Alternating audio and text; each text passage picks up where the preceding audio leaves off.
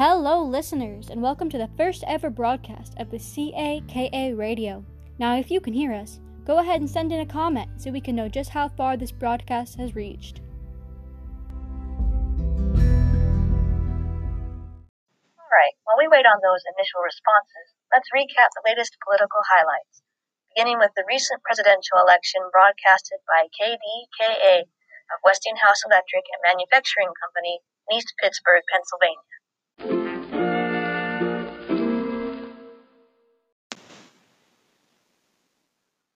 here are the 7 complete presidential tickets that are being voted on. Republican, Warren G. Harding, Calvin Coolidge. Democratic, James M. Cox, Franklin D. Roosevelt. Socialist, Eugene V. Debs, Seymour Stedman. Prohibition, Aaron S. Watkins, Ray Colvin. Farmer Labor, Harley S. Christensen, and Max S. Hayes. Socialist Labor Party, William Cox, and August Gilhart. Single tax, R.C. McCauley, and R.C. Barnum. Alright, now adding on to that feature from KDKA is our political expert, Alia Graves. Here she is now, folks. Election results reported that Republican Warren G. Harding won the 1920 presidential election by a landslide, with a 60% popular vote and an electoral margin of 404 to 127.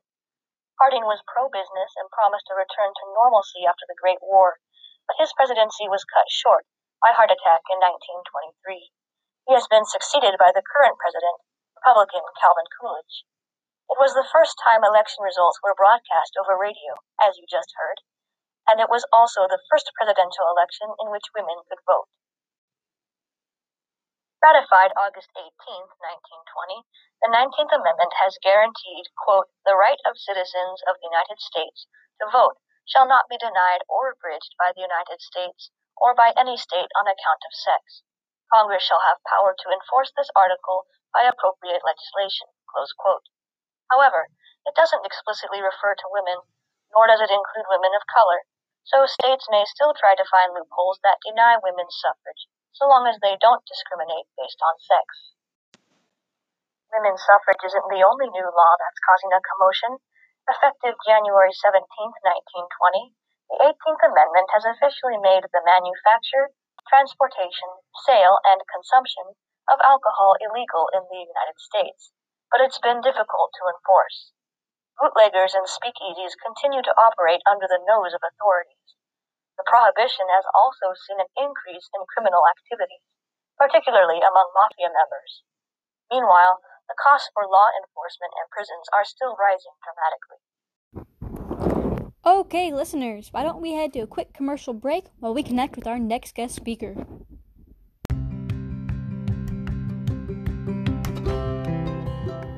Now producing automobiles, appliances, and more. Now available in bulk from Chrysler.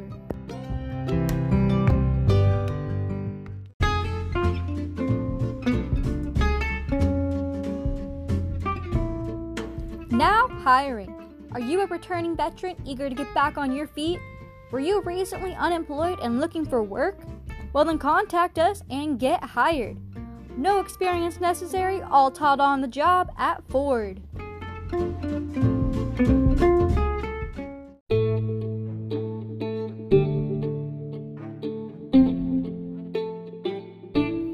Alright, folks, and we are back. My name is Alia Graves, your host of the day, here with our next guest speaker, Christina Davis, who is well known as the religious spokesperson here at CAKA Radio.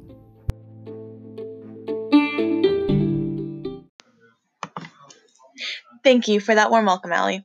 And I'm here to talk about the cultural divisions surrounding us today. That's right, we may be united as a nation, but we are divided as a culture. Despite battling the increasing immigration with the Immigration Act of 1924, the U.S. could not have prevented the multitude of conflicting cultures we now have. And in addition to the external influences we have, let's take a look at some of the conflicts closer to home. The increasing influence of cinema and pop culture seems to conflict with the core values of the conservative Christian culture. And in addition to the external influences we have, let's take a look at some of the conflicts closer to home. The increasing influence of cinema and pop culture seems to conflict with the core values of the conservative Christian culture. Here's a quote from a local Karen, and she says, "Women no longer dress right, and now they act like barbarians." Now, we assume she's addressing the evolving fashion here, but she seems fire in her belief that this is a national crisis.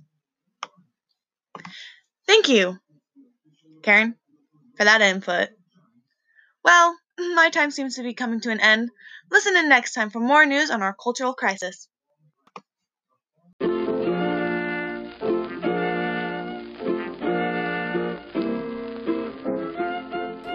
Alright, thank you, Christina, for bringing us a local viewpoint on what some see as a cultural crisis.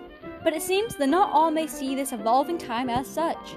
Now I'm handing the mic off to Kayson Christensen to allow him to spread some more positive light on this social development. Well, in contrast to that last subject, have you all noticed the changing in fashion?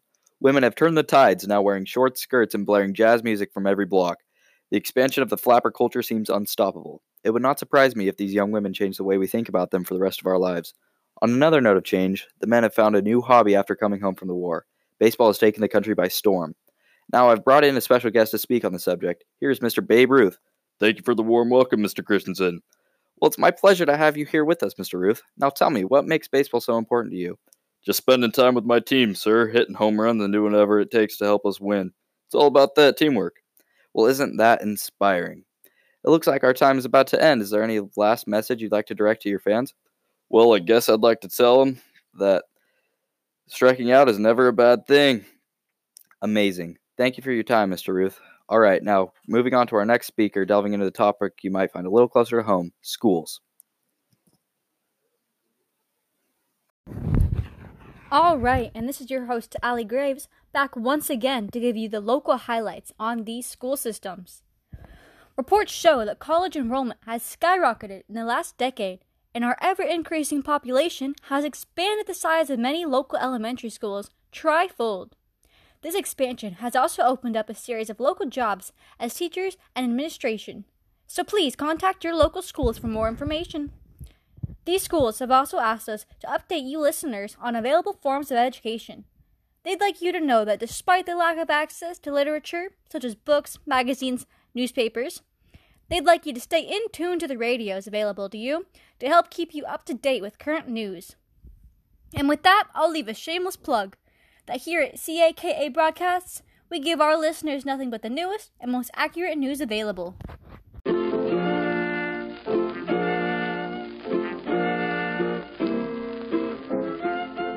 And with that mention of newness, I'd like to welcome back Alia Graves as she updates us on the newest new in art.